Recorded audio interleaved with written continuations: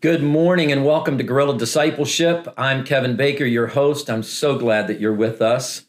I want to talk about a little bit of a difficult or uncomfortable topic today. And I guess in general, it would be the topic of suffering and how that relates to disciple making.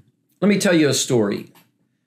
Recently, after I had finished preaching and we were closing out the service, I had one of the church members where I serve come up, loved this guy, and he came up to me and he asked me, or he said this to me, he said, Kevin, why don't you dial back all this disciple-making talk?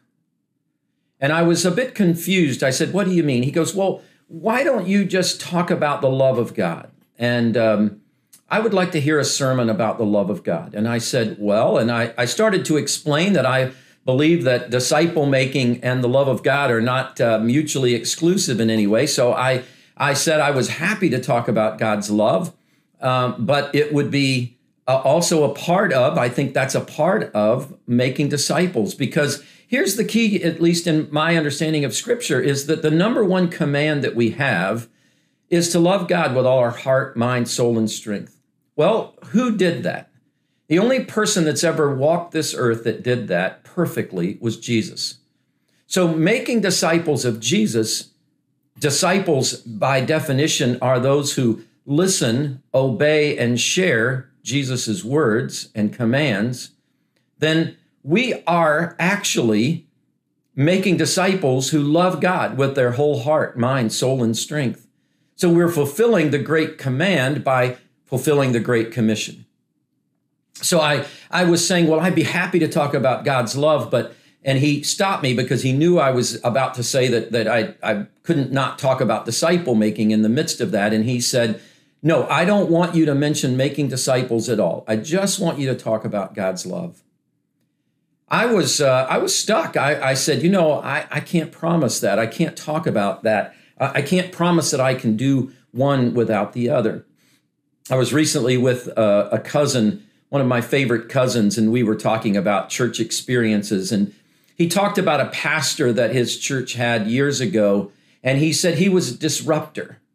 And I said, what do you mean by that? What does that mean that he was a disruptor? And he said, well, he came in and believed that some things in the church needed to change in order for the church to be healthy and grow. And so he was willing to disrupt the patterns that we had in order to be more faithful and to see if God would continue to help the church to flourish and grow. And I said, boy, I think I'm a disruptor. And let me just tell you this. I believe that disciple making, and I know this is shocking, disciple making is disruptive. Here's what I think, if you think with me about Jesus's life and the apostles and the book of Acts, who were the most critical opponents, the most ferocious opponents of Jesus and of the apostles as they planted churches and made disciples? It was the religious people. As we've talked to disciple makers all over the world, one of the things that they've said is that as disciple making begins to, a movement of disciple making begins to happen, that actually it's the church, the traditional church, that turns into the most ardent enemies of what they're doing. Maybe think about John Wesley and Charles Wesley, these Anglican priest and his brother, who began to just simply invite people into a life of discipleship, who God used to create one of the most powerful disciple-making movements of modern times. And I think about reading John Wesley's journal, and over and over and over again, he would go to Anglican churches in his own town, his own country, and he would preach the gospel and invite people to be disciples of Jesus. And they would say at the very end, "You're not welcome here again." That's why John Wesley eventually started preaching out in the fields, because no church would allow him to preach. And yet God used him and his disciple-making strategy and methods to change the world, to actually awaken so many lost people to the love of God. So I say all of this to say this: if you're willing to adventure with Jesus in being a laborer in the fields, he says they're ripe for harvest. And Jesus basically tells us very clearly that if you follow me, well, you're going to face some persecution. You're going to face some suffering. You're going to have folks who are against you. And if they're against you because of what you're doing in my name, then actually rejoice. Because that's the way they persecuted me, Jesus said, and that's the way they persecuted those prophets that God had sent before.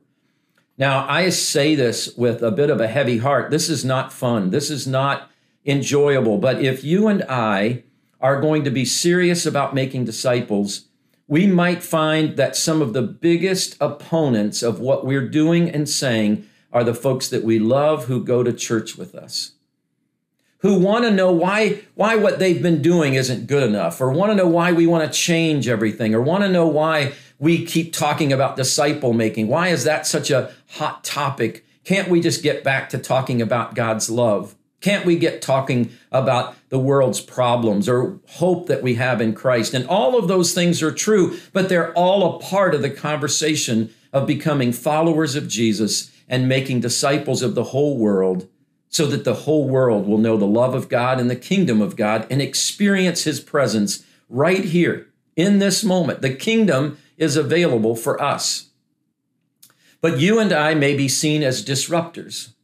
Your friends in church might say you're being disruptive. They may not want to follow along with you, which for almost all of us causes us to question, am I the only one seeing this? Am I the only one experiencing this? Why is it that no one else is passionate about making disciples? And you begin to look at the scripture and you see where Jesus talked about this as the highest priority. It's what he did for his whole ministry. It's what he did for those 3 years. And it's what he commanded all of us to do as he ascended back into heaven and said that he would always be with us, that all authority has been given to him. It's funny, making disciples is even difficult in the United Methodist Church, even though our mission statement is that we are here to make disciples of Jesus Christ for the transformation of the world. But see, so many people have such different definitions of what it means to be a disciple.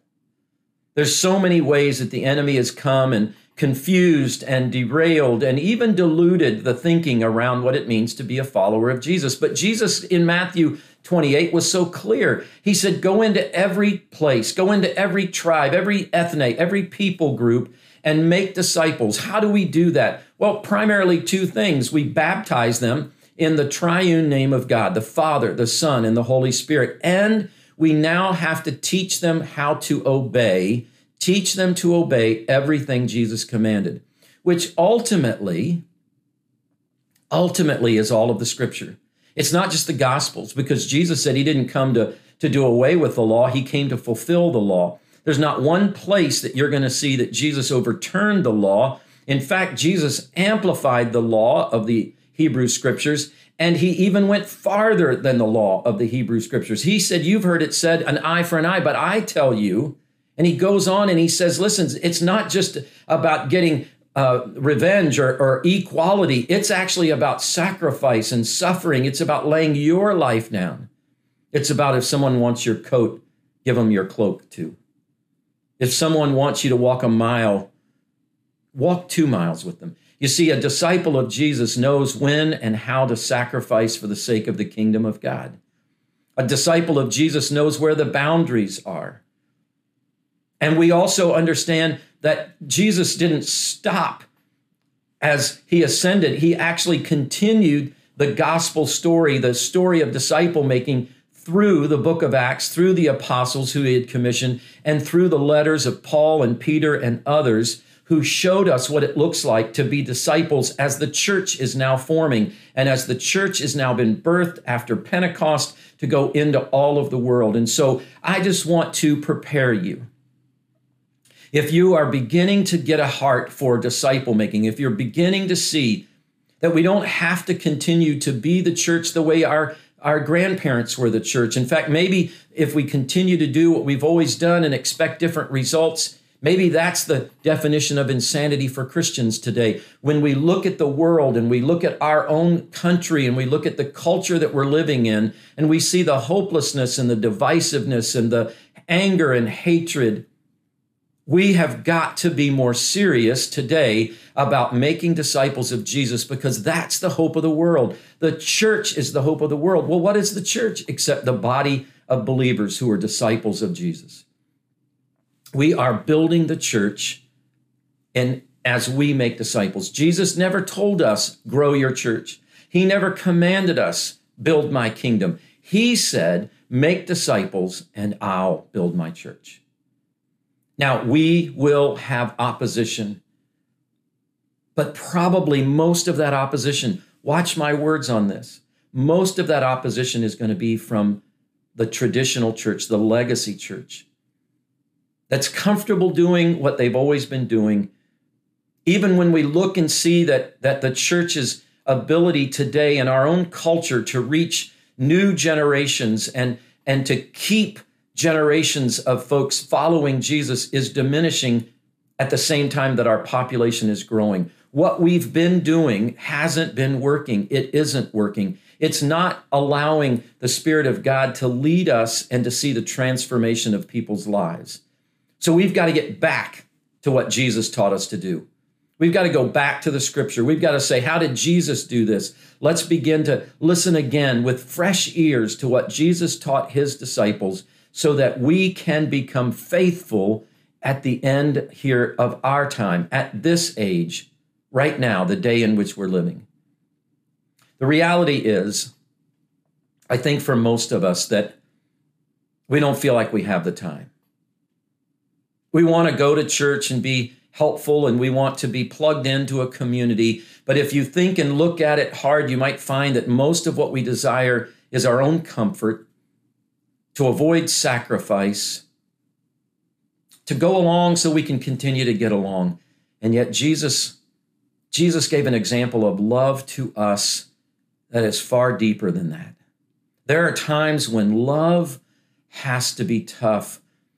There are times when to love people, we have to lovingly confront them about behaviors that are destructive. We have to lovingly tell them the truth, always with gentleness, always with respect. But Jesus was a man of truth. He didn't hide the truth. He didn't downplay the truth. When he confronted folks who were struggling and drowning in sin, he rescued them and then told them, now go and sin no more. Disciple making is a work of the Spirit, and all God's asking for us to be are his hands and feet. He's asking for us to be laborers in the vineyard. You know, it's possible to look back on your life. Maybe you've been a Christian for, 20 years, 30 years, and you would say, I don't think I've ever really joined God in the harvest. I don't think that I've ever really allowed myself to be used by God. I've given myself excuses. I don't know enough. I'm not ready yet. I'm too busy. Maybe when I'm retired, maybe when the kids are older, whatever we have, whatever excuse we have. The Apostle Paul tells us to, in fact, Scripture tells us in more than one place, to run the race that God has set before us and to not get entangled, to not let sin entangle us, to not let the worries of this world entangle us, to not let our own fears entangle us, but to run the race like Jesus showed us, single-mindedly, wholeheartedly, and for the love of Jesus, for the love of our Father. Thank you so much for your courage as a disciple maker. I pray that you will continue to seek the courage of God, the grace of God, the strength of God. You see, the joy of the Lord is our strength. Pleasing our Father and seeing him work in us and through us. It's hard to turn back from that once you've tasted that. So come and taste and see that the Lord is good. Come and take part in the ripe harvest that's all around us and celebrate with the Spirit of God that the kingdom is here and the kingdom is being built in us, hopefully through us and all around us. God bless you. Thank you for being a disciple maker. Thank you for being willing to take on yourself the responsibility, not just to be a part of a church, but to say, I'm going to be the church. I'm not going to go to church. I'm going to become the church. With other believers, I'm going to be on mission for Jesus. Together, we're going to see the culture, the world, and the kingdom come. Bless you. Thank you so much for being a part of Guerrilla Discipleship. We'll see you again next week.